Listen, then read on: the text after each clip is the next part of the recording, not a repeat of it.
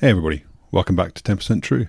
Just before you get stuck into this episode, I wanted to let you know that in 2024, I'm going to be republishing my book, Red Eagles, America's Secret MiGs.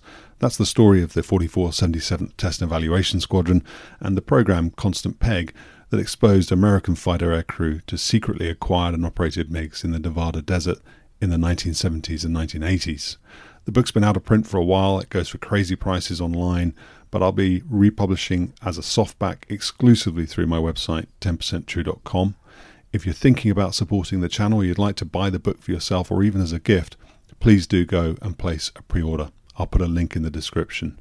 All pre-orders are going to be 25% off, and I'll make sure I personally inscribe and sign your copy for you.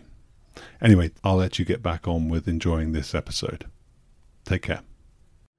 Hey everybody, welcome to the 10% True podcast. Quick message from me before you get stuck in.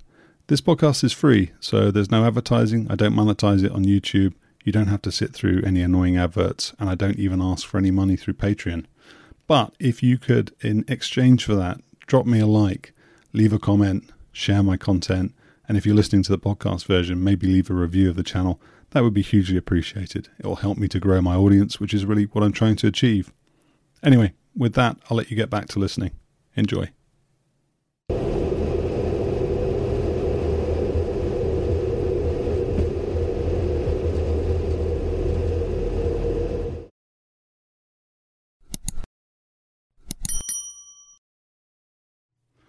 Super. Pyro, welcome to 10% True. Thanks for joining us. Thanks, Steve. It's great to be here. Thanks, Steve. Very good getting together with you and with my crewmate from 30 years ago.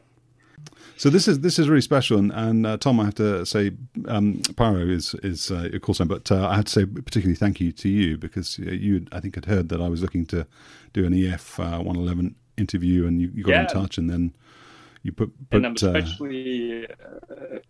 I'm especially glad that you said you were looking for some exceptional people. That way, I reached out and got a hold of Dave.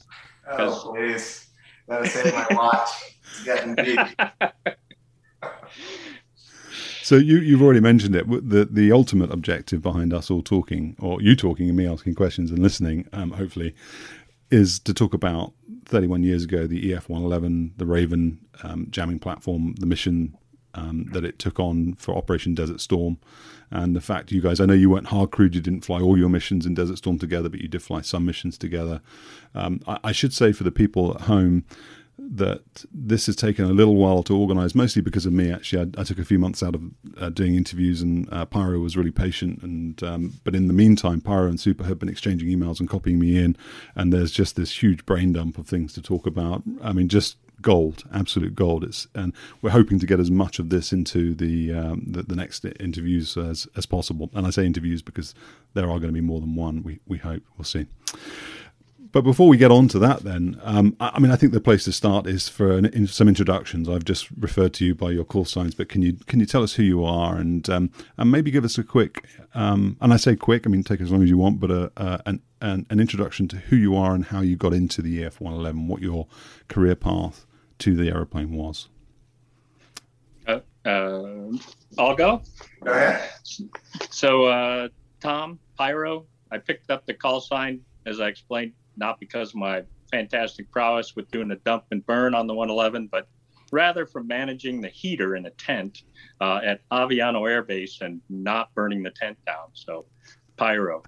I first got interested in flying, I suppose, when I went to visit the air show at a nearby airfield, Selfridge Air Force Base. They had F-106, Delta Darts. Gotta love it.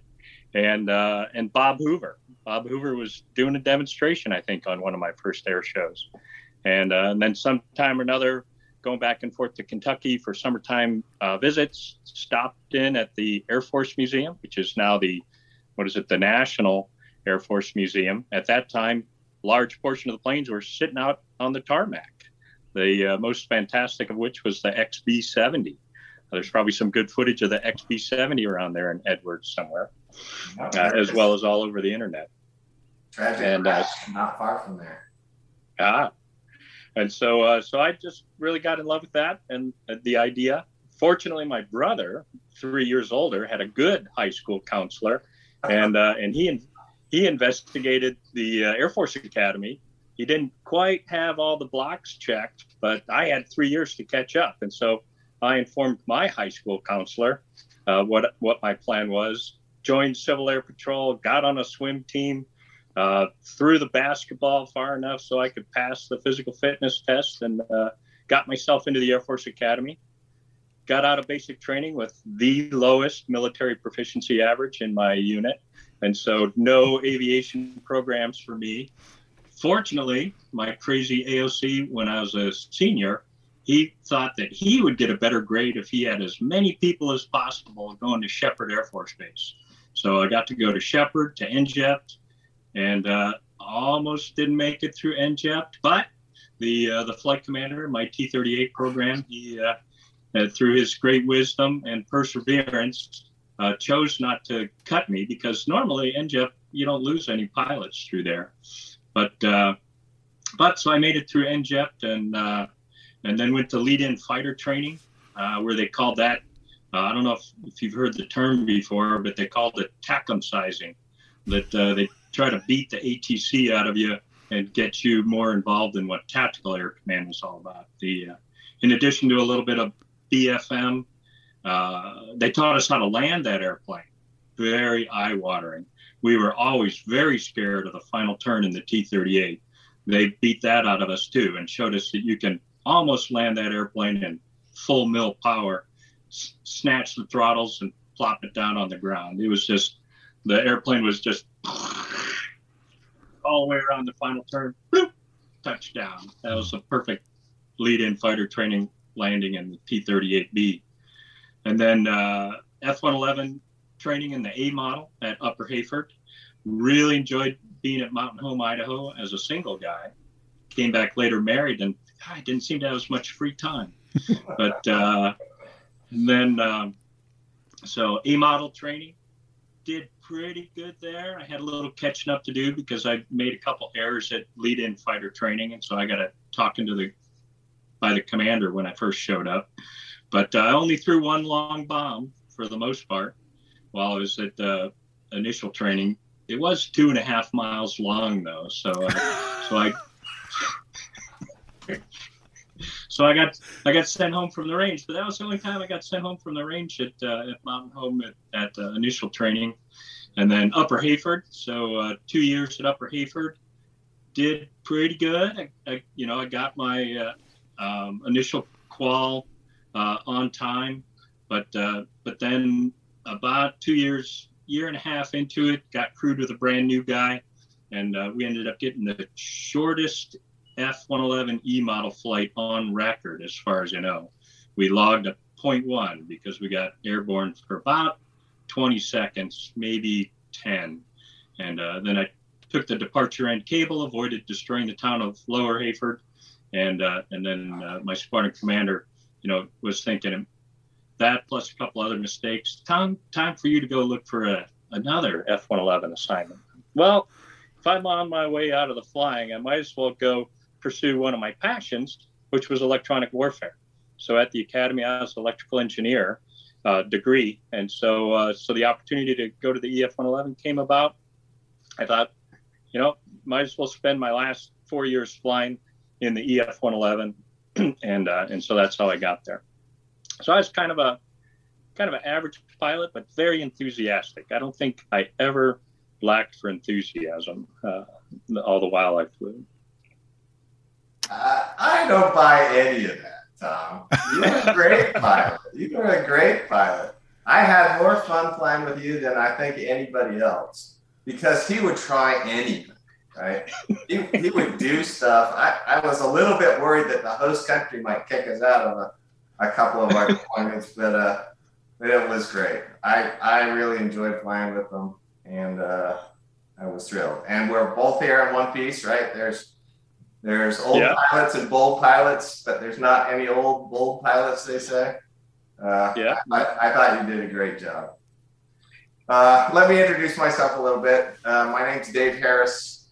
My dad was an airline pilot, and he flew F-86s in the Utah Air Guard, and just loved that experience.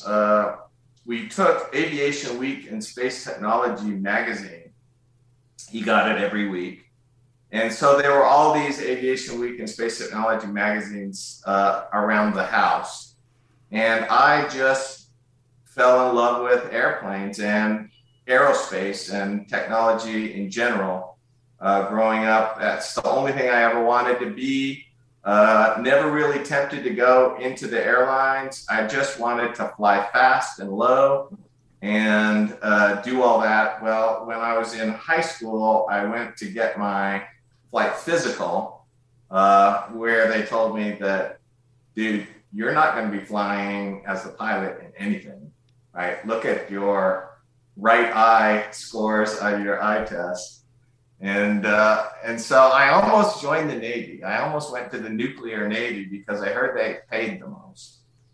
But cooler heads prevailed, and I ended up going into the Air Force as a navigator. And I thought I would, prove myself, and then maybe I could get a waiver to become a pilot later. It turned out that this is one of those unanswered prayers can be the best thing that ever happened to you. That happened to me in several different occasions. I didn't get a UPT slot, so I went to Desert Storm, which ended up being very helpful for my future career advancement. Later on, I wasn't selected as a NASA astronaut, but if I had been, I would have missed out on a whole slew of other great opportunities. I just ended up having an outstanding Air Force career. I couldn't stop doing it. Even after 32 years, I got totally bored and missed my tribe. And so now I teach at the Air Force Test Pilot School. I teach the mission systems curriculum there, along with a great cadre of folks. But from high school on, like I said, I went to navigation school. And back then you had an opportunity to go either as a taker, transport, bomber, that track, or you could go to the fighter track, or you could go to electronic warfare school. And now I have to discipline myself because you can't say electronic warfare anymore. It's electromagnetic warfare. So I have to get one of those elastics and flip my wrist every time I say electronic to train me out of it, but I'll say it a million times today. And I decided I wanted to do that, right? I wanted to go to EWO school because I wanted to be sort of the main mission person and not just a supporting cast member, right?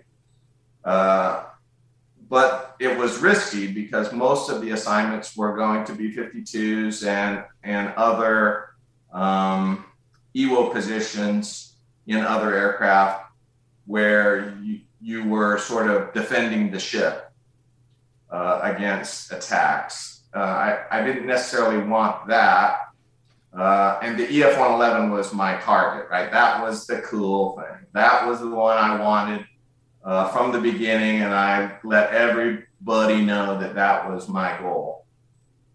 And fortunately for me, we did have an assignment for my class that went to the EF-111, and I was fortunate enough to get that. I was so happy to get that and to go to Mountain Home, Idaho, where they first taught us the regular F-111A, so I got to fly the bomb-dropping version of the F-111, and then transitioned to the EF-111, which I loved. I loved the people there. I loved everything about it. I was just super excited, and checked out, mission qualified about the time of Operation Just Cause, the Panama operation. I was too junior to participate in that, but I actually went to Desert Storm, and Tom and I got to fly together. And since then, I went to the Air Force Test Pilot School to be the EWO to do the system improvement program for the EF-111, which was canceled about halfway through my course. And so I ended up graduating test pilot school with no weapon system. I ended up transitioning into the B-1 and doing the conventional conversion of the B-1 from its nuclear delivery mission to a conventional mission, which is what they do now. And then one thing led to another. I got to do a bunch of developmental test assignments and got to see pretty much everywhere we do developmental tests in the Air Force, which culminated many years later. I was the center commander for the Air Force Test Center, stationed at Edwards, but overseeing a bunch of great bases like Eglin, and had a lot of time at Holloman, a lot of time at Edwards, and some other test bases. And you've recently retired? I retired in the summer of 2018 and failed miserably as a retiree. I just couldn't do it. So I heard that there was a position opening up at the test pilot school, and I took it. Even though my wife and I had just built this house, the one that I'm sitting in now, which is in Utah. I went to Edwards that month, pretty much, and interviewed for that job. And now I live in a little rental house. Maybe future interviews, you'll see a much simpler background. But this is my retirement house. I'm here for the Martin Luther King 4-day weekend, so it's cool. So Pyro shared his call sign origins, etymology with us. Where does Super come from? Well, Super, I don't know if you're familiar with Super Dave Osborne. He was a comedian whose act was sort of an Evel Knievel kind of an act. You know who Evel Knievel was? Yeah, I know him. Yeah. The motorcycle stunt motorcycle guy who was very much a showman. But Super Dave Osborne's comedy routine was he'd come up with some great stunt, and then of course at the end of it he managed to like blow himself up or get run over by a steamroller or something like that. So that's probably how it stuck to me.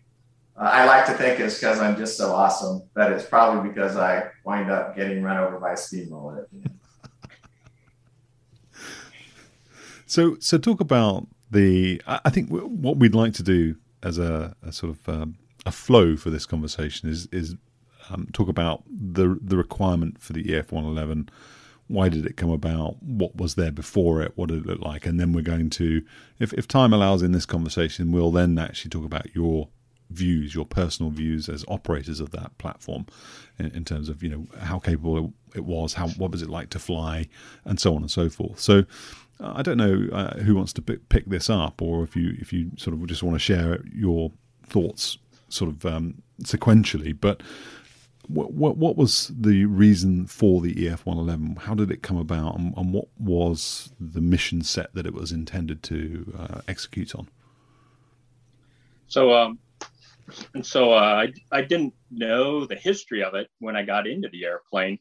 I knew a lot about electronic warfare and radios and radars. And while going through my training, one of the folks that I think Dave said he flew with, Rattery, I'm pretty sure he told me that he had flown the EB-66 one time when we were doing a simulator or doing something together. And so I'd always been curious.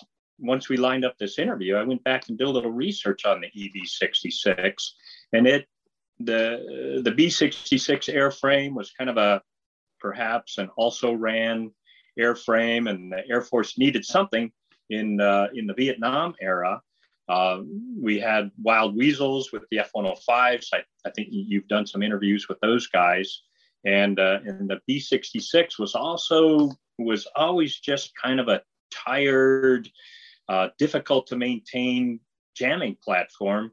In fact, it was so difficult to maintain that when they retired it, they just destroyed them in theater. They never bothered to bring the airframes back.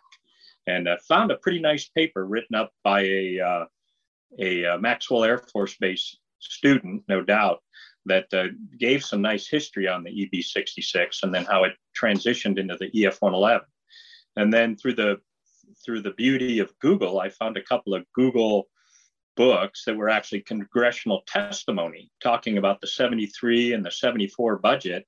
And when they pushed all the EB-66s into the sea, or whatever they did with them over there, they immediately started looking around for another platform, and the F-111 came up as a possibility because the Air Force did not want to get stuck with the EA-6, the EA-6B. The current Department of Defense very much uses requirements to try to drive our wants and needs and turn them into actual needs. The F-111 itself, the original F-111 with that joint requirement for Navy and Air Force using a common airframe, that was a requirements-driven acquisition. Didn't really turn out as planned. There wasn't any cost savings. We ended up with a rather expensive airplane, but the Air Force wanted to avoid getting told they had to buy the EA-6B, and so they decided that they had to have a high-speed jammer, and then that would put the EA-6B out of the running. And so the F-111A models were kind of an available platform. There was enough of them.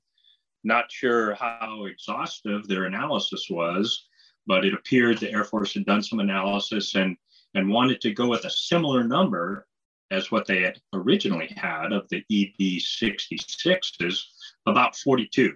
They figured 42 would be enough to prevent training shortfalls. The B-66 platform ran into a training problem because they were deploying everything and they had nothing left over for training.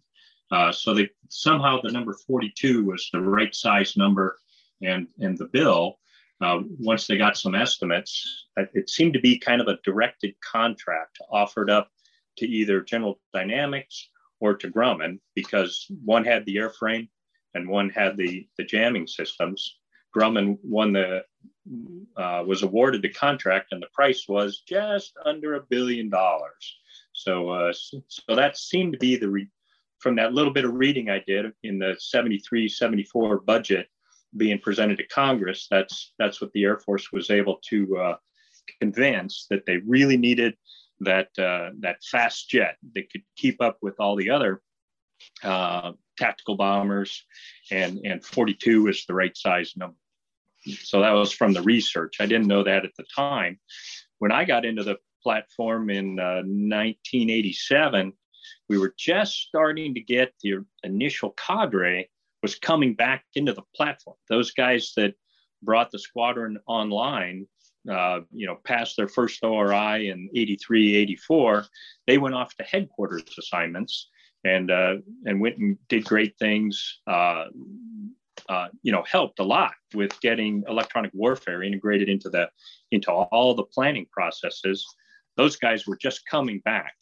And so we would have talked a lot about how they figured out the close-in jam patterns and the standoff jam patterns. And so we would have had some of the history on how they came up with the employment concepts, but all of the acquisition process, the requirements process, that wasn't day-to-day knowledge in the squadron. I had to do a little research to kind of find that. What other kind of things did you hear or read about, Dave? Super. Well, I think the context of the Cold War is pretty important for your listeners to understand. We were going head to head, right? It was the democracies of the West against the evil empire of the Soviet Union, and they had more stuff than we did.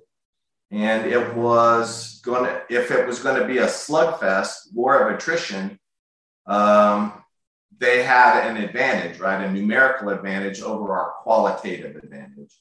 So I think they ran a bunch of simulations of those kind of engagements and came up with a requirement to, hey, let's lower the probability of kill, right? Let's take a look at each one of the links of the kill chain and see where we can reduce the attrition that we're expecting in a head-to-head confrontation across Central Europe, right? Or at the Fulda Gap. So we focus on the early stages of that kill chain, right? The finding of the target, the fixing of the target, those kinds of things. If we could lower the probabilities of the Soviet Union engaging a high number of targets, we could get our attrition numbers down. I think that was the motivation for both the EA-6B and the EF-111. The EF-111 was faster. I know in some of our exercises, for instance, we would have to push the EA-6Bs out early so that they could arrive at the same time as everybody else, which did not help their survivability, right? It was pretty tough sledding for those guys in a high-end red flag kind of a scenario. So the EF-111 had its advantages. It also had the advantage of being more highly automated. So in the Navy EA-6B, there are 3 ECMOs, electronic countermeasures officers. In the EF-111, there's a single, right, with a computer that did a lot of the housekeeping chores about steering and finding the various jammers. So it was an improvement over the EA-6B, both in performance and in efficiency of the crew. So so technical details. So let's dig out some technical details. One last thing. So the neat thing was we were getting funded all the way back in the 73, 74 budget. At the same time, they're inventing red flag.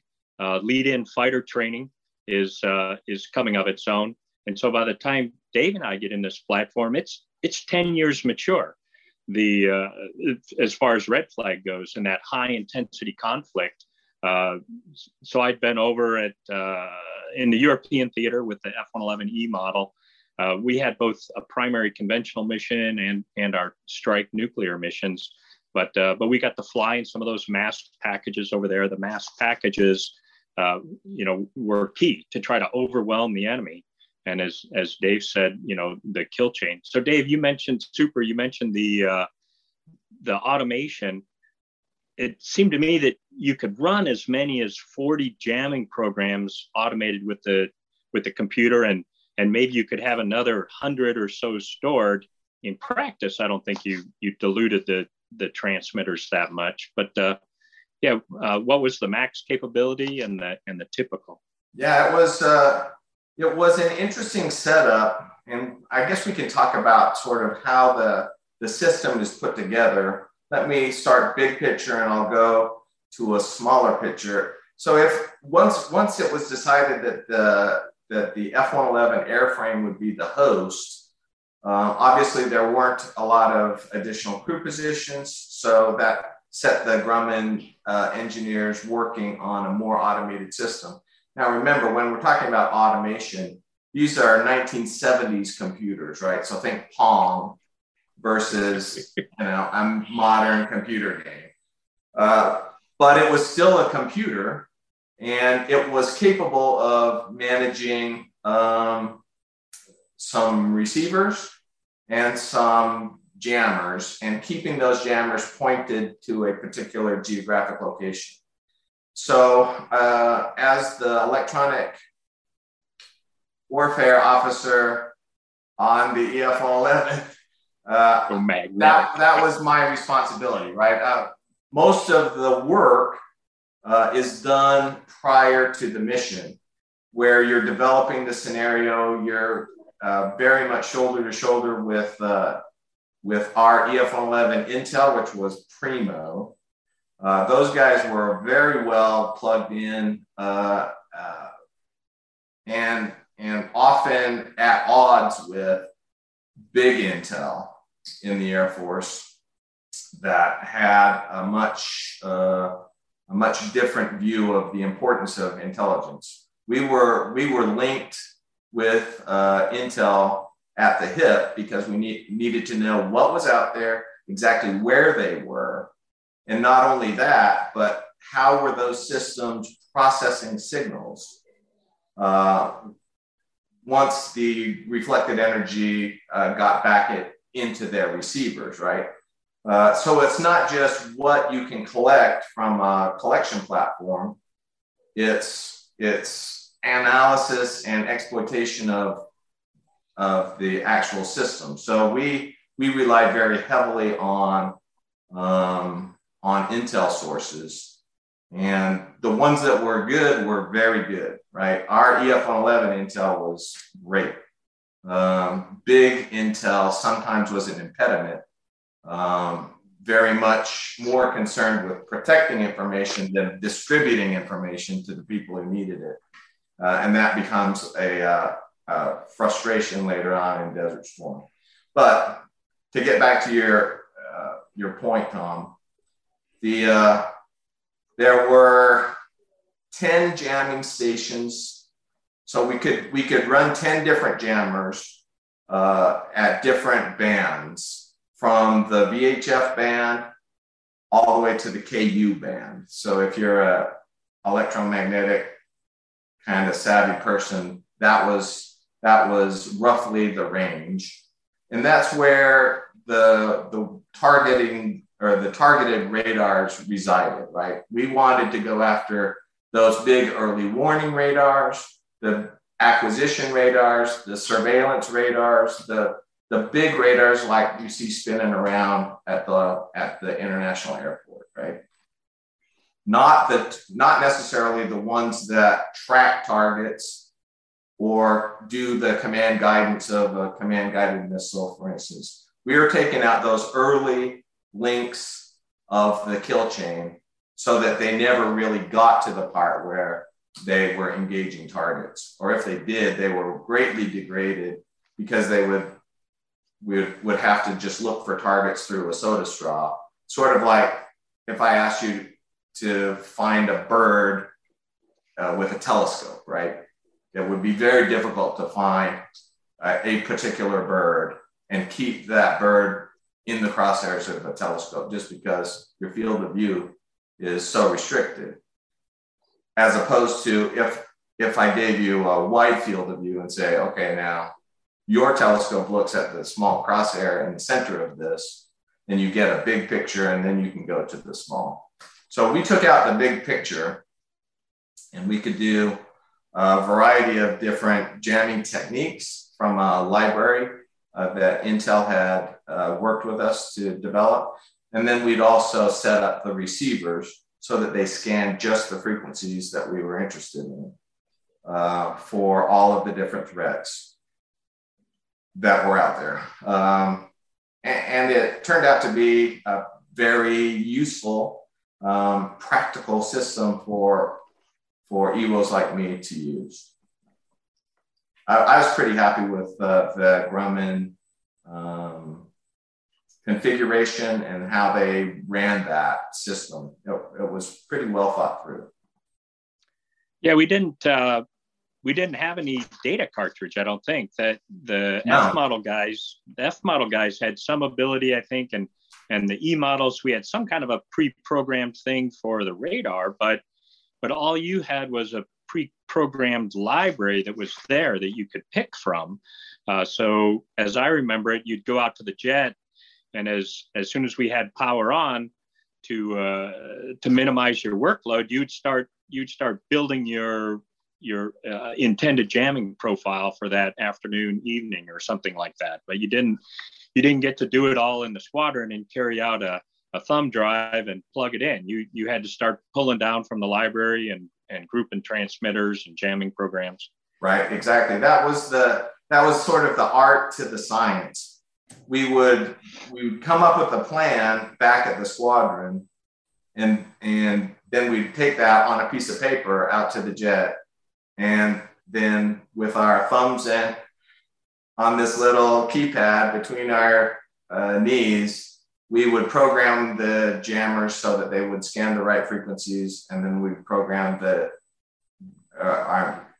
receivers so they'd scan the right frequencies, and then program the jammers so that they could put energy on as many of those targets to the best effect that we possibly could. And often there were a lot more emitters in the scenario than there were individual jammers.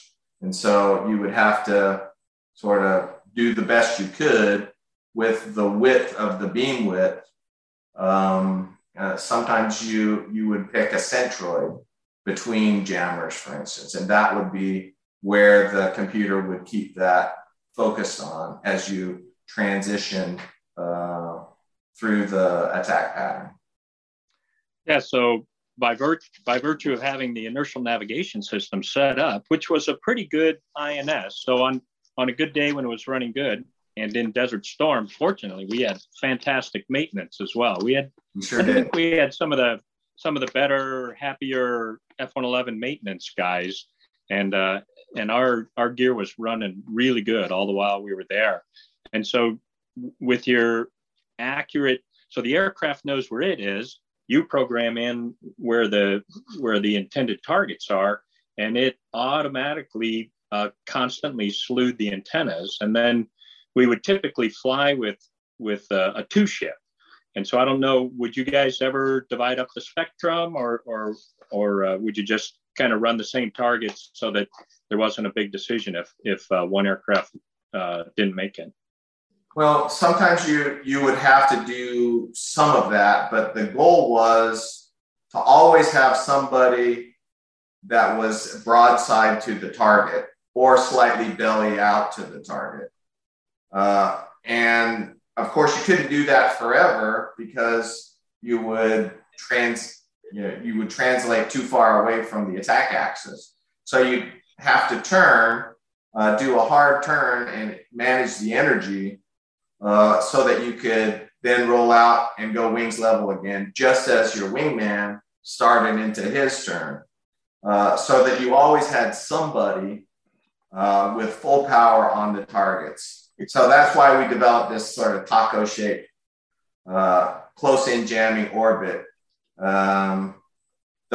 The transmitters were mounted in the belly of the jet, canted slightly down.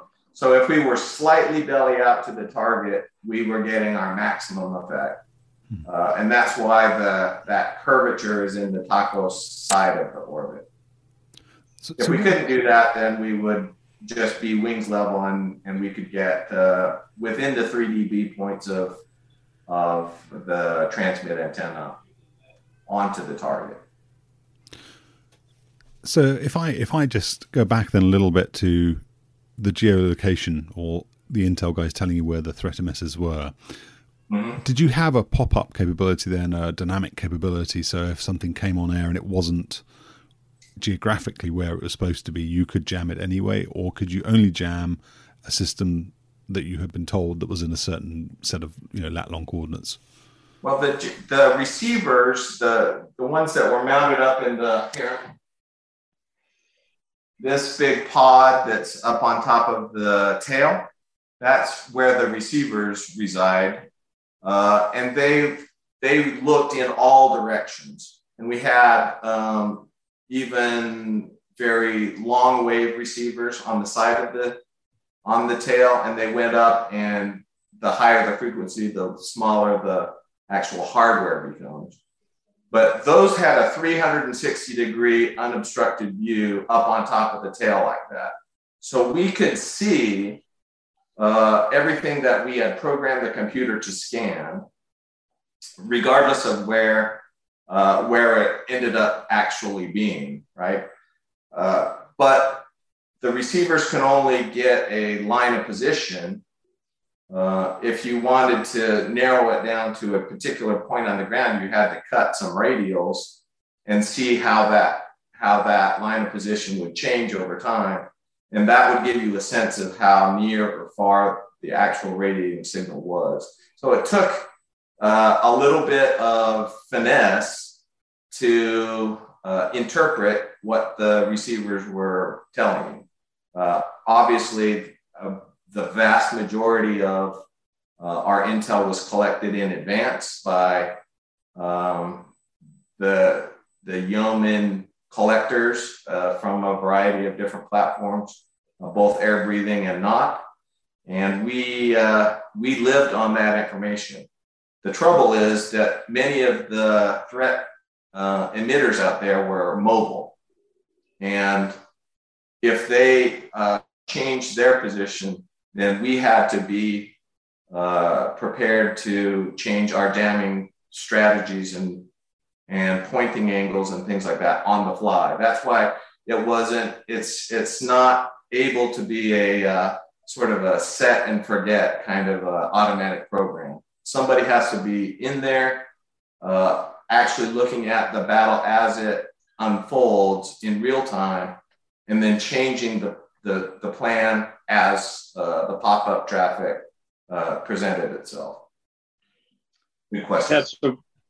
So one of our limitations was we really only had one radio channel, as I remember it. We had a standard UHF radio with Havquick was in there, and then we had one of the crypto numbers, whether it was KY58 or something. But we could only be on one frequency at a time.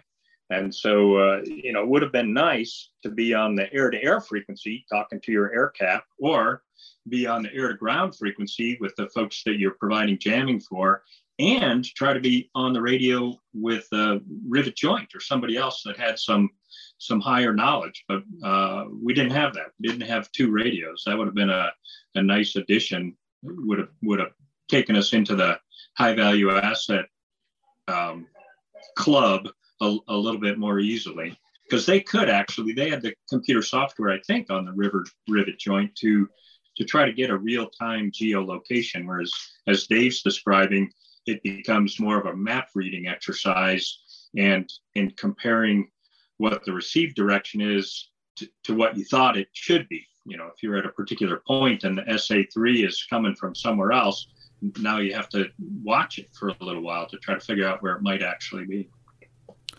On the signal processing that you described, and I mean, you talked super about what's that threat system doing with the reflected energy that it's receiving. Is there not a set of out the box answers to that? So if it's an SA2, it's going to be doing this with the data. If it's an SA3, it's going to be doing that. If it's an SA5, it's going to be doing that. Is there a suggestion that an individual operator could somehow tune or configure, their radar to behave in a certain way, and that's the intelligence you needed to get hold of? Well, there's that. Just how the ones and zeros get processed in the receiver is a mystery, right, to an ELINT collector. They don't really get to see that. They just get to see what's radiated toward them. And that tells us important information about the waveform and the frequency and things like that. But how that received information is processed in the machine, that takes some higher level intel skills. And I'll leave it at that. But that's the real important part, right? How is that operator perceiving both my jamming energy? What is he or she doing to mitigate that? What do those mitigations do to their ability to break out targets at range? There's a real back and forth chess match that's going on between an EF-111 EWO and an operator of a system.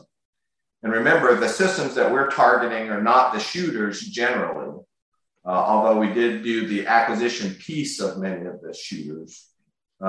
Most of ours were going to big division level assets that were then sending their pointing information to the shooters electronically. And the nuances and sort of the art of how you tweak your radar and how you counter tweak the jamming, and how we could see all that developing, or many of those things developing from the received signal that we got. We would know if they were employing a certain ECCM tactic, for instance. And then we might have to change what jamming profile or waveform that we used because of that. So there was a back and forth chess match. But usually these engagements only lasted long enough to get the strikers in and out of the target. And And we weren't just up there cooking away for hours and hours at a time. It was very much on timing, on location, ready now. Get them in, watch the bombs go off, get them out, and then get the heck out of there. Yeah, so, like the jamming packages, you had the ability to spread the jamming over a broad area. So if either your intelligence was poor or you didn't know exactly which frequency the enemy was going to start on, you might start with a broad piece of energy. But once they transmit in a certain range, you would like to match that range, because it's not just watts, it's watts per hertz. Right. So the tighter your jamming package, the more powerful you're jamming, the better your ability to punch into his radar. Because when the radar's pointed directly at us, he's got his main side lobe. So a radar has multiple lobes. It has one big lobe and then a bunch of little side lobes.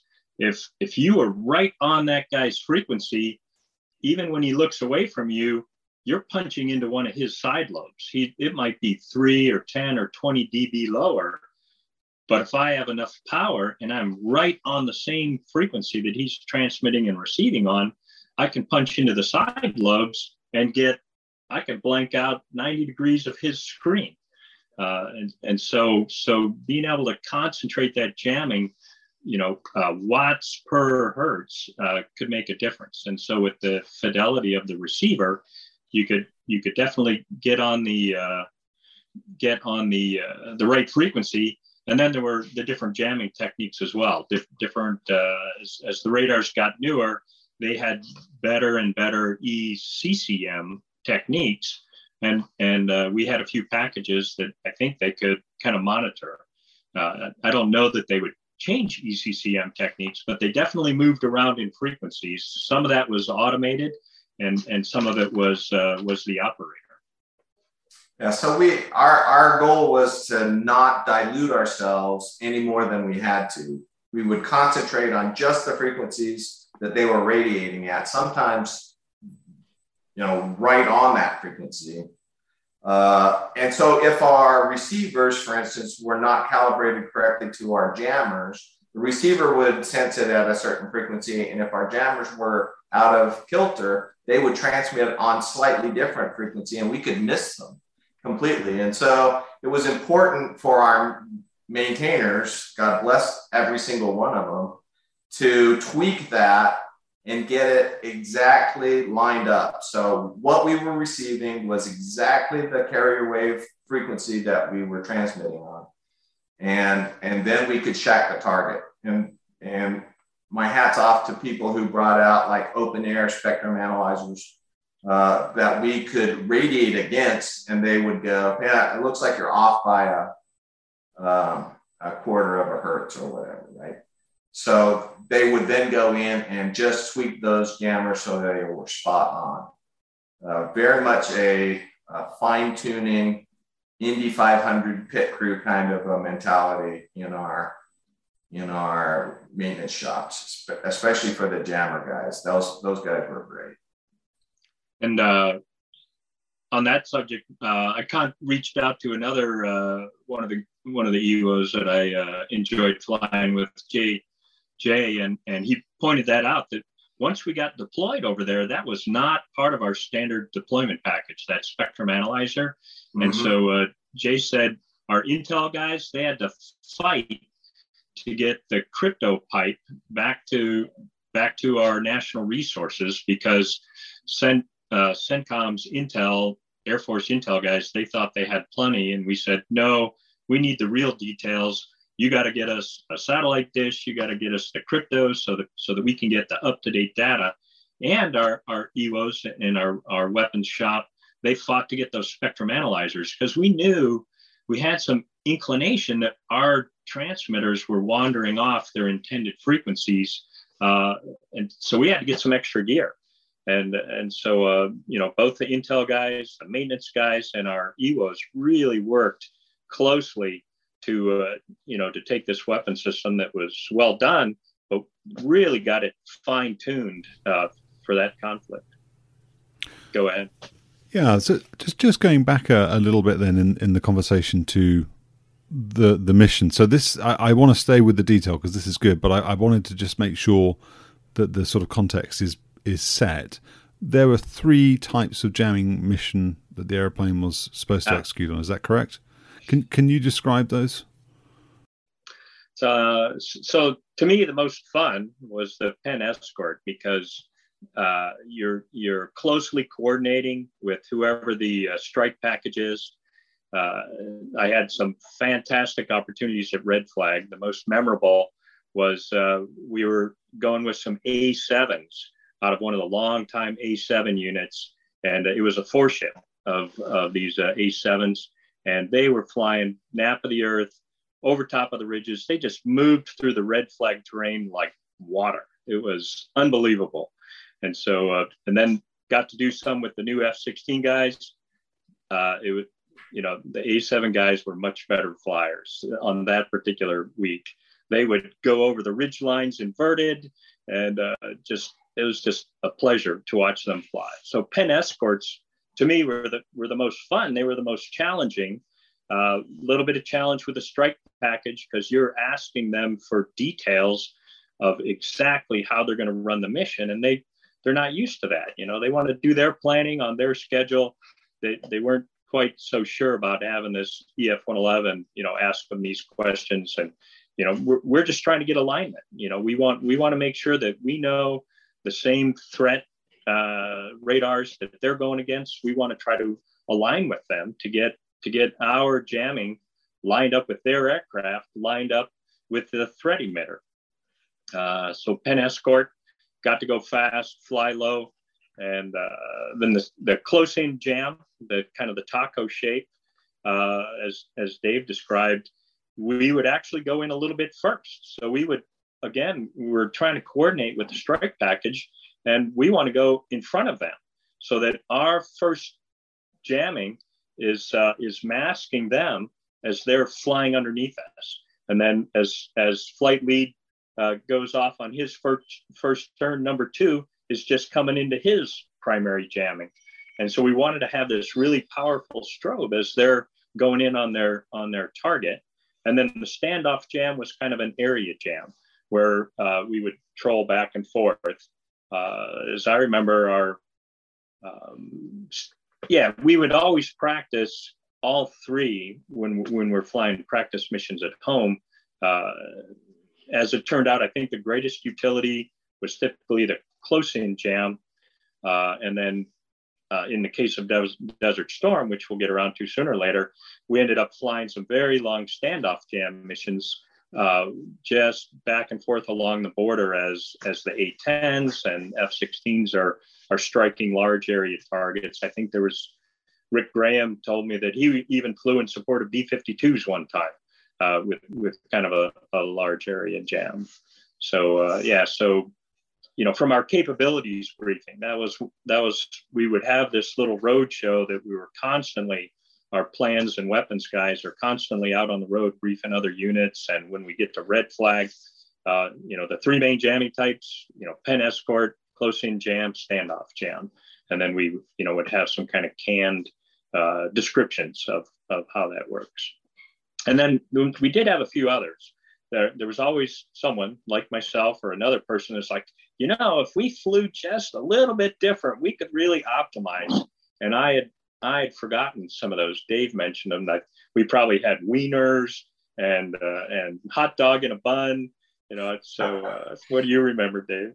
Well, there, as particularly Desert Storm evolved, we sort of evolved with it, and it evolved with the threat, right? The threat on night 1, definitely different than the threat, guarding the signing of the peace treaty at the end, right? The enemy had different capabilities by the end of the war than they did at the beginning. So our tactics and our jamming platform patterns and things like that would have to change to match that. At the first night of the war, for instance, we would go in with a strike package of F-111Fs let's say, striking a target. And we would very closely coordinate with them so that we knew exactly within just seconds, right? Everybody had to maintain their timing perfectly because there was no data links back then. There wasn't even a lot of UHF comm, right? It was, we're going to be here at this time, so you be there too, or otherwise you'll be out from underneath your jamming protection. Which was good and bad, right? It caused some irritation, I think, in the strike package community. They were like, I want to be free to, Rolex 2 or 3 minutes. And we would be like, no, you can Rolex 5 seconds maybe. And they were like, dang, I guess I'm going to have to be on time, exactly on time. And some people didn't like that, right? Especially for an EF-111, you got to realize our eyeballs cannot see these longer wavelength jamming strobes, right? We're tuned to visible light, right? At 5,000 Kelvin that the sun puts out. These waveforms that we're putting out are much longer wavelength that our eyes can't see. So nobody can see the light show. It's not like a laser light show. If our eyes could see those frequencies, it would have been quite impressive. The beams of energy coming out of the belly of that EF-111 would have been awesome. I kind of wish I could see them, but you can't see them. And the only way you know that the EF-111 is effective or not is whether you check in with AWACS post-strike, right? If you made it, then probably the EF-111 was effective at taking down the probabilities of those early kill chain links. If you didn't, and that happened many times, but I think, for instance, during Desert Storm, I don't think there was a single documented time when a striker was shot by a radar-guided missile while the EF-111 was jamming. So it was pretty effective, but you just can't see it with your eyes. There's no explosion. There's no laser beam. And the effect was the same in the cockpit, right? Our hair didn't stand on end. We didn't see blue lightning. None of those old wives' tale stories. We didn't have to sit on aluminum foil, and none of our kids grew 3 heads or developed superpowers later on. None of that happened, right? So when there's no evidence that your missile hit the target or your laser-guided bomb shacked the hardened aircraft shelter or whatever, it's really hard to sell yourself. All you can sell yourself on is, did you check in with AWACS post-strike? The answer is yes, then we did our job. So this alludes to, I don't want to go there right now, sure. But it does allude to some cultural things that came through very strongly in the communications that you were sharing before we did the interview, around working with other platforms and demonstrating your value and so on. But just sticking with the technicalities for the moment before we get into that sort of, the cultural side of things and the relationship side of things with other platforms. But so if I'm understanding this correctly, if you do a penetration or a pen mission, you are in the strike package with them, flying in some kind of formation with them, and you're bound to them. If you're doing the close-in jamming, you're very close to them, but you are doing your own thing, and you're going to pull out in front of them and lay down this jamming, and they're going to go in and do their stuff, and you're going to egress on your own, presumably, or independently of them. So how much... I guess the question I've got is really sort of two questions around techniques and around power. So, we know it's common knowledge, range gate stealing is a jamming technique. You can use it against a fighter airplane to pull the lock off and so on and so forth. Are you doing that is that kind of a deception jamming thing? Are you doing barrage jamming? If you are bound to a strike package, so Super, you mentioned in your comments that there were some axes that the jamming platforms, that the jamming on the EF-111 was more effective in. I think you said, did you say 7 and 2 and 5 and 11 or something like that? do you limit your ability if you do that sort of penetration mission versus doing the close in? What exactly is happening from a sort of an electromagnetic point of view? Yeah, that's a question that has a much more nuanced answer than just, yeah, we do that. There might be, dozens of emitters that have line of sight with the strike package as they enter the weapon engagement zone. So what I do for this emitter, what jamming technique or waveform that I use for this emitter may not be effective for that emitter. And so I might have 3 band 8 transmitters, for instance, and those were all locked.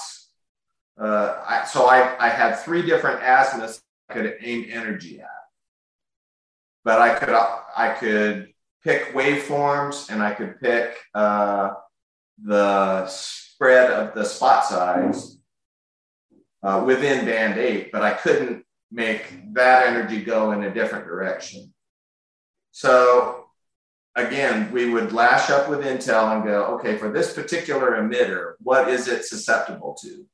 I don't need it to go away forever, right? I'm not obliterating it like with a laser blaster, Death Star. I'm just blinding it, right? I'm throwing sand in its eyes. And while it's blinking for a couple of minutes to try to wash that out, my strikers are in and out safely. And that's all I really care about. So for all those dozens of emitters, I'm optimizing the jamming assets that I have available to me. And I'm coordinating that with the Wingman EWO as well. And we are putting on sometimes a barrage, just plain blast them, right?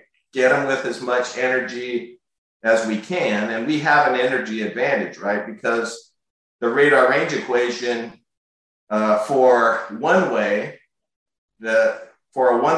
path, right, from a jammer to a receiver on the ground is proportional to 1 over the range to that target squared. But an emitter on the ground has to send out energy that has to go both ways, right? So that's proportional to 1 over r to the 4th. So they have to send out a whole ton of energy to get a very weak signal back to their receiver. I only have to go one way, so I can slam them pretty hard with a smaller wattage, but much more effective than their weak signal that's just coming off of another target. So we have an energy advantage going one direction. Some radars are more susceptible to that than others. Some of them have much dirtier side lobes and wider band beam widths and things than others. So I can blot out their scope. Or I might want to be more subtle, right? I might want to have their scope appear normal and just have the targets that are synthetically displayed to them just blink off. And have it not that apparent that they're being jammed. So a much more subtle technique might be useful for a particular emitter that wouldn't even alert the operator that particular radar is being jammed at all. There's quite an art to it, and lashed up with Intel, we optimized our particular equipment to the scenario at hand, and every scenario was different. So so you mentioned a particular technique, range gate pull-off. So I think that would be most appropriate, like a one-on-one, a fighter v fighter, trying to protect himself once he got locked up by the target tracking radar. So we were, as Dave mentioned, our transmitters, our frequencies and jamming packages were optimum for the early warning radars. They're trying to see out 250 miles, and so they're very sensitive radars. That radar jamming equation really helps us out there. they're sensitive to 250, and here we are at 50 or 30 miles or something away. We have boatloads of energy to very much overwhelm them. But not every time do you want to use the hammer on everything. As Dave said, sometimes you could watch them for a little bit and actually react to them. But what we didn't have is we didn't have perfect knowledge of where our strike package was. So if that radar actually has a valid target on the screen, we would not be able to surreptitiously add energy and add a delay, or actually add a little pre-energy. It'd be nice to make the simulated targets look closer, but we didn't have that kind of perfect energy. We had our own onboard jamming equipment. We didn't carry a 131 pod or anything like that. There'd have been probably no way to sequence that in with every other piece of emission we had. But we could work. So we were optimized, our programs and the data that we were forwarded from the national assets for the early warning radars and the target acquisition radars. Then the target engagement radars, we wouldn't try to get into those. Our goal was to get that striker so close that the target engagement guy wouldn't have time, because to put a missile on target, we can just throw a number out there, might actually take 30 seconds. From the time the target acquisition radar or the target tracking radar gets it, they need to establish a vector, decide amongst their missile battery who's going to actually engage that target. All of that takes time. And we did have some pretty good knowledge on that, because the designers of the system shared some of that knowledge with us. And so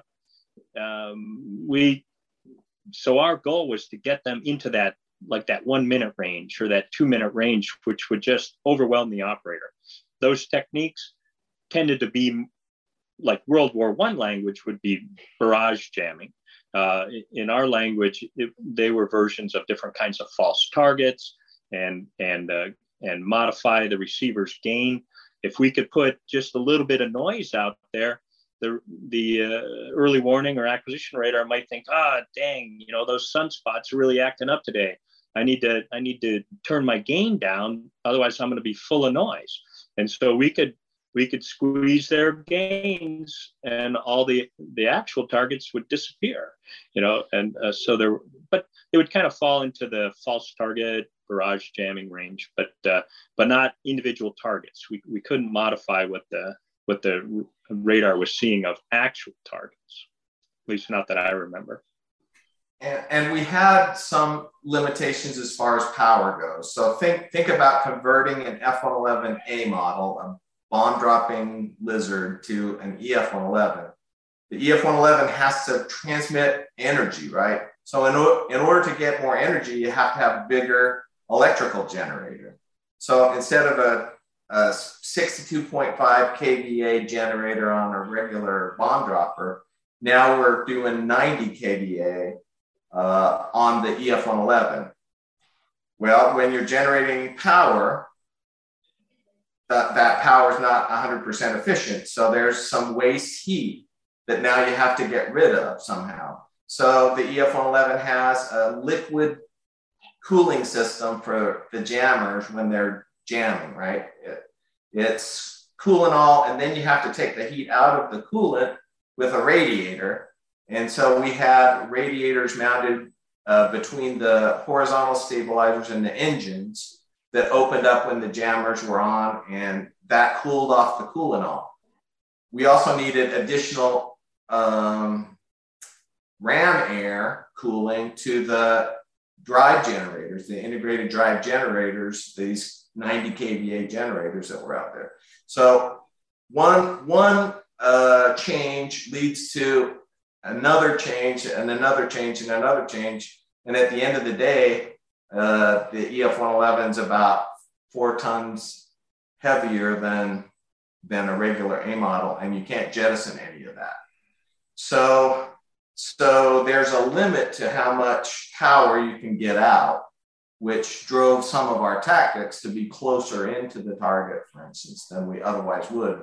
It'd be nice if we could just sit out there with AWACS and the tankers and just blot out everybody with a ton of energy, but there's a limit to that. So we had to go in with strike package and get close in enough to get enough energy on all these different acquisition and GCI and early warning radars to take down their kill chains.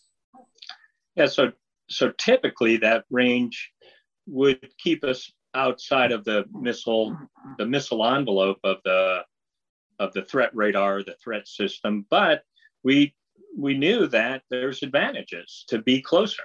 You could cover more packages. So if you have more strikers, if you're a little bit closer, you could cover more axes of attack, which is good because one of the challenges with El Dorado Canyon is they replanned it so many times that they just gave up and just sent everyone in one big stream. We wanted to be able to get as close as possible, as close as practical, without too much risking the high value asset. And in order to do that, we would come up with pre-planned code words to pull back.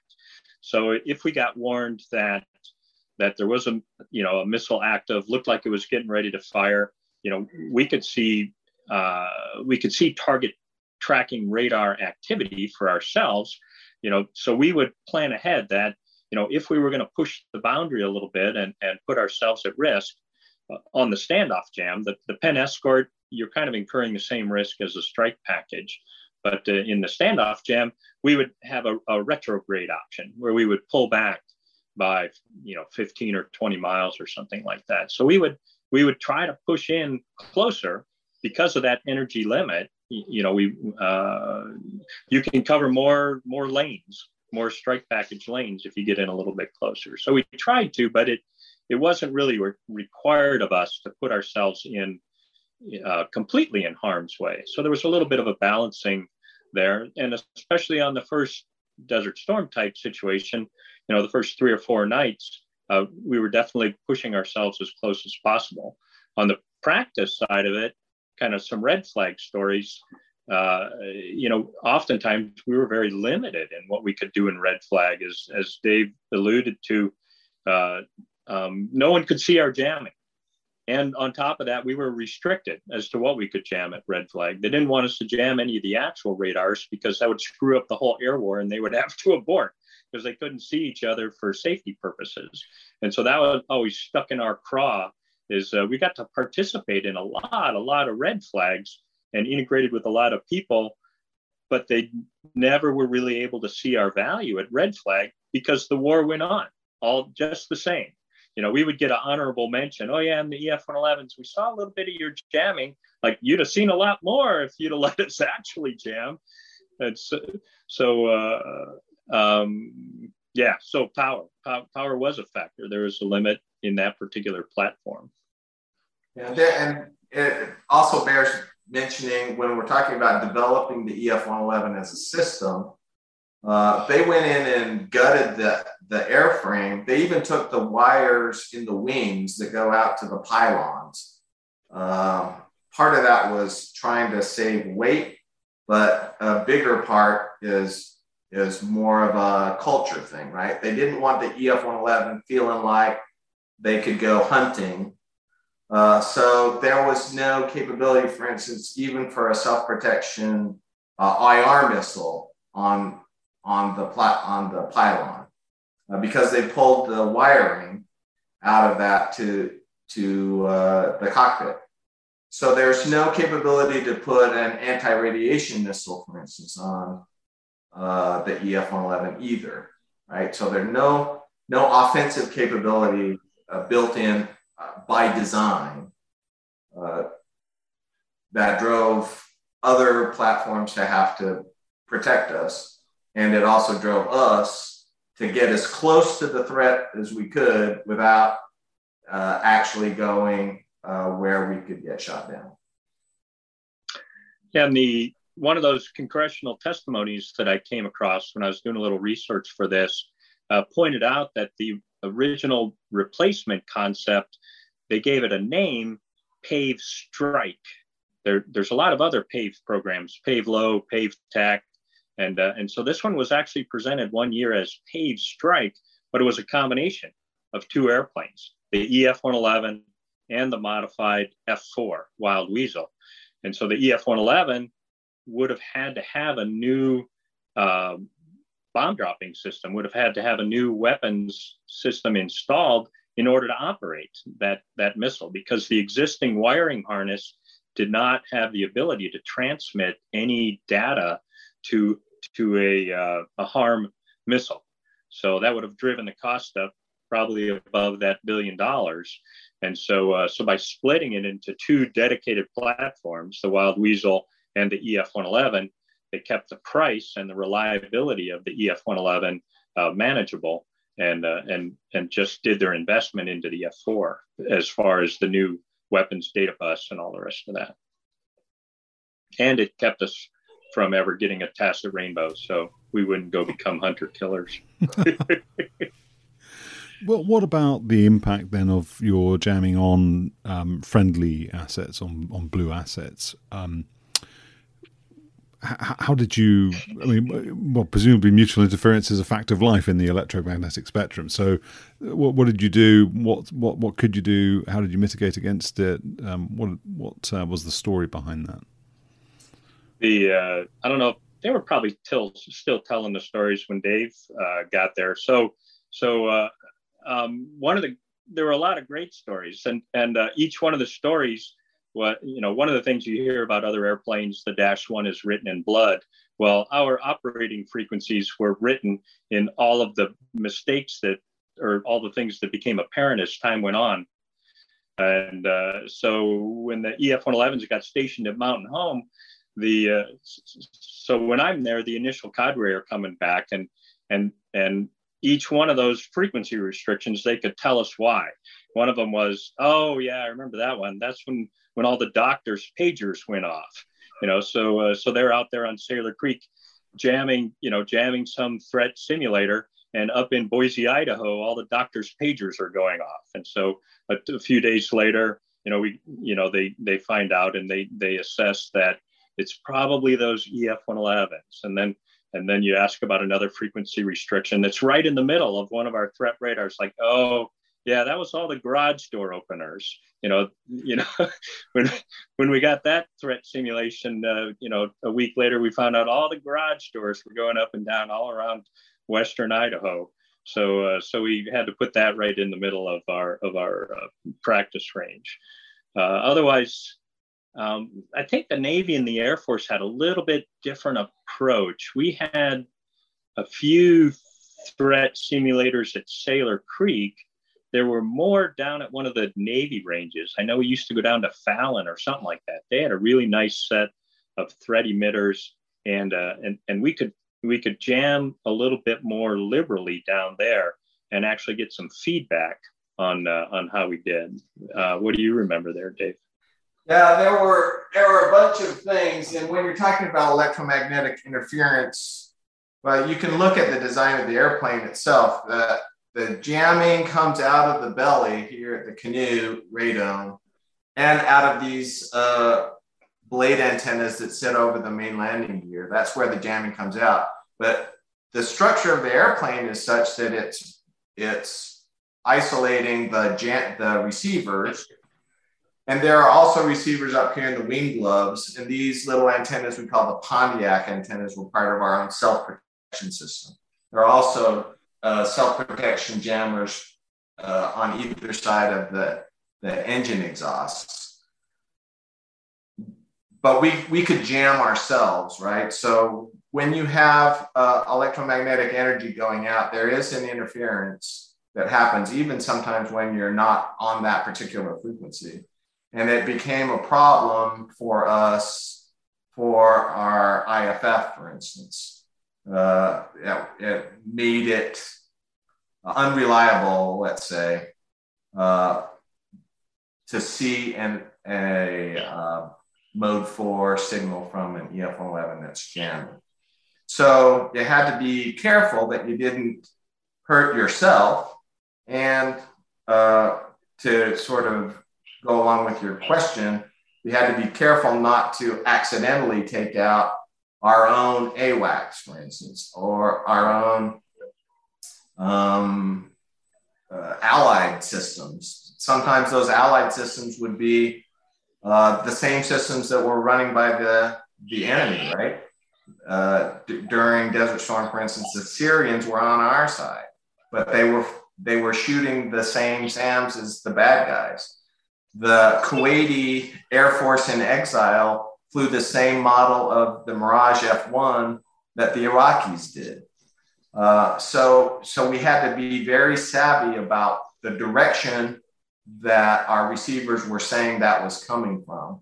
And we also had to know what the whole strike package in the war plan was so that we could sort ourselves between who are the good emitters and who are the bad emitters. I don't remember which manual it was in, but I think we had some kind of a diagram that showed what might happen over the period of 1 second or 100 milliseconds. Your UHF radio could transmit here, and then the UHF is blocked out. And then your jamming transmitter comes on for 10 milliseconds, and then it's blocked out. Your terrain following radar comes on for 10 milliseconds, and it's blocked out. And then another band gets to come on. And so there was this nice little description that showed how all the electronic systems on the EF-111 were all interleaved with just a whole bunch of little stops and starts. And as you mentioned, the Syrians on the friendly side, that was one of the very strange things at Desert Storm when we first got up there was to be monitoring your own radar warning receiver gear. And you're like, that's a real SA-3 transmitting below me. you're watching it and making sure that the target acquisition radar doesn't light up, that it just stays in target acquisition, no target tracking, no missile warnings. And, so we, ultimately we never got zapped by that. Now, at Red Flag, for instance, I just remember all kinds of transmitter restrictions down there. Did they have any sort of a EW range for us to operate against, or do you remember? Yeah, there's an outstanding EW range there, but it's like you said, we were restricted for safety reasons and for just sort of training value reasons. If we did everything we could, the rest of the strike package might not get the training that they need to get about, protecting themselves or evading surface-to-air missiles, for instance. An outstanding threat array down there, but it was white carded. You can't touch that guy. You can't touch him. Or some of the SAMs were white carded. You can't operate, otherwise the strike package all gets destroyed and nobody gets any training value. So there were a lot of restrictions for a variety of different reasons, some intelligence reasons, some security reasons, some safety reasons. But we always had to be very careful what we showed, because there were also collectors out there that didn't necessarily have our best interests in mind, to know exactly what we could do and what we couldn't. Yeah, because we have those SALT treaties. So our potential opponents had aircraft that they knowingly flew around to monitor all of our strategic missile assets and other things like that. And it was strongly suspected that in their baggage were probably some other collectors as well. And so I do remember once in a while that our flight and training profiles were modified on the days that the strategic treaty inspectors were in town and flying around looking at the missile fields and the B-52s chopped up in Davis-Monthan and whatnot. I was going to ask then, if you've got these capabilities that you don't want to burn them by exposing them to the enemy, how do you train? And was there in those days some synthetic capability where you could, the airplane could be told run this jamming routine, but it didn't actually transmit. But it looked like that to you. What did you do?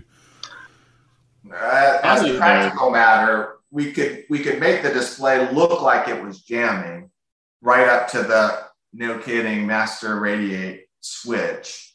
We could simulate it that far, but as far as putting no kidding energy out, we were restricted. We could do a lot of things in simulators, right, under tempested facilities that protected the waveforms and things like that. And they did the best that they could, but there's a limitation to seeing. Many of our pilots, for instance, would have never actually seen the full effect of going to master radiate, no kidding, full blast, because that's drawing a bunch of bleed air off the engines. It's causing the engines to be more susceptible to compressor stalls. It's causing additional heat. It's causing additional IR signature. It's causing a whole bunch of things that we were restricted from training and only saw for the first time sometimes in no kidding combat. Yeah, I think that happened on the first night. After Dave located an early test report from the 77 time frame, and the test crews pointed out that this high draw of power, and rather than putting actual jammers in there, it sounded like they had a resistive load on some of them. And when they would pull the max load of power, that the engines were very susceptible to having, with the bleed air pulled off, it changes the dynamics of the fuel control. And I think that happened to me on the first night. I think I had a couple of rollbacks and a couple of blooms of flame, and there's missiles flying around, and then there's this bright light in the clouds that we're flying in, and I had to admit that it was me jockeying around with the throttles that caused the engine to roll back. And when that happens, you got to put the other one into afterburner to maintain your speed, because you're just coming up on a 6-degree bank 2G turn that requires full mill power. So if you roll back an engine, the other engine has to go into afterburner. And so there were a few extra blooms of flame in the clouds, I think, the first night. And that could very well have been for me not realizing the effect of full jamming on the bleed air in the engine. It did cause them to reevaluate. I actually have the test report here that I pulled from the tech library at Edwards on the EF-111 prototype, and they did use a dummy load, but they flew it with the TF30-3 engine, the P3 engine in the prototype, and they found it was unsuitable. They also found out that the structure of the tail was insufficient to support all of the weight in the football, the receiver pod that's up at the tip of the tail. So there was a lot of rework that had to happen between 1977, when this test report was done, to the final configuration that finally went ILC in 1983, including the upgraded P9 engines that the EF-111 had, to try to mitigate some of that compressor stall problem. I was thinking, Pyro. I mean, I'm coming up to a hard stop on time, but in your sort of your back and forth over email, there's some very interesting observations about the handling characteristics of the aeroplane, what it was like to fly it. So what I was thinking was, for our next interview, let's start with that, but close this one maybe with just one more question for Super from me then, just around the presentation of the threats on the display. You mentioned the computer being 1970s. You think of the game Pong. What were you actually seeing on your display? How much interpretation was required? Was it synthetically generated? Did you see any raw returns? What was the presentation to you? Yeah, that's a great question. Imagine old style cathode ray tube TV, black and white, in this case, green and black. Sort of in the vertical configuration. So it was taller than it was wide. Across the top, you could see the azimuth. and vertically you would see a presentation of the frequencies that you were scanning with the receivers. You would program the computer so that if it saw a signal that had a certain frequency and a certain PRI or PRF and a certain pulse width, some things about the waveform that were unique to that particular system, the EWO would say, okay, put a B on my scope, right? A capital letter B at that frequency, at the line of position that the receiver received it from. So that was all you got. And it was a synthetic display. It was just a B. And then on top of all of those different receivers products, so you'd get, a B here and a B here and a K for a different emitter here and a A for, you could program it to just put whatever alphabet letter you wanted on there, but it was just one letter, and it would show you what frequency it was at and what direction it came from. And then on top of that, you'd get your jammers. You'd assign jammers, and they had a certain beam width in azimuth. So that beam width would show up as the vertical part. As the horizontal part of a rectangle, and then the frequency that it was covering, right? Whether it was sweeping in frequency or really specific would depend on how big the rectangle or how tall the rectangle was. And so if the rectangle was on top of your little letter, then you knew that that particular jammer was going to get that letter if you were to radiate. And so multiply that times all the different jamming spots that we had available to us. And we could get, I think there were 40 different spots that we could put out in whatever direction we wanted. And the computer would keep track of pointing it for us so that it was geographically stabilized to a particular spot on the Earth. So two items on that one. So one was the mention of our tempested thing. So we had one of the largest tempested buildings probably in Tactical Air Command next to Red Flag. And so we could have some simulators that they could work with. Dave, what was your preparation for being an EWO back there at Mather? Seems to me I heard about having to identify. Yeah, there's an art to it. I love EWOs. It's an esoteric skill, like I said, that nobody really understands except for us. And you could identify emitters by the sound that they made and by the pitch of the sound and all of that. We did all that. The EF-111 had very little need for identifying signals by sound. We would do it by waveform type, but you still had to know all the little quirks of all the different types of emitters that were out there so that you could tell this model of SA2 from that model of SA2, for instance, because the jamming package might be different because the technology is a little bit different. How many threat types did you have to know about then? I mean, ballpark. Oh, hundreds. Really? And we had to commit them all to memory, right? We knew their frequencies, we knew their PRFs, and their pulse widths and everything by heart. Which made us, targets in the Red Flag locker room, right? It was geeks against the jocks, and we weren't the jocks. I mean, how thick? I remember there being like a master book of emitters, probably worldwide or something, but it was inches thick. And when we deployed to a particular theater, like we got to participate in Bright Star. And so I remember all the EWOs working together to come up with the emitter list, even though we probably weren't going to jam anything at Bright Star.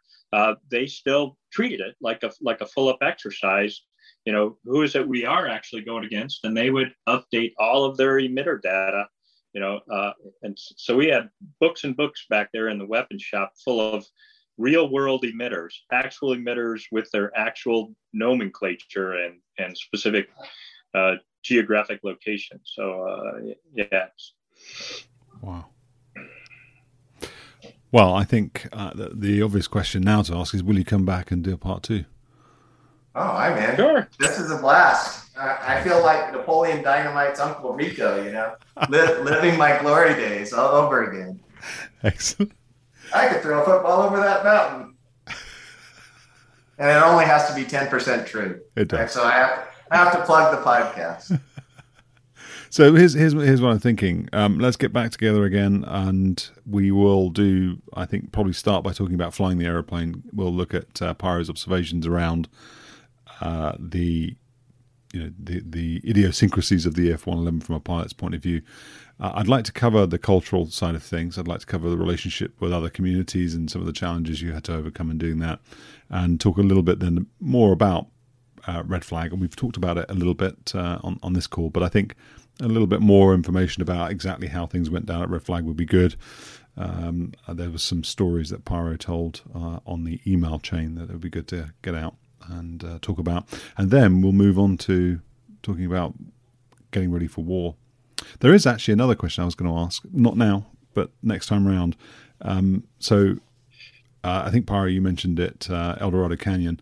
Be really interested to know what you guys knew about that, the contribution of the EF to that particular one-off event, and whether or not that was informative in any way for when you went to war 4 or so years later. So, but for now, I'll say thank you very much. It's been great talking to you. Really nice meeting you both. Thank you for your time. This has been great, and I'm really looking forward to part 2.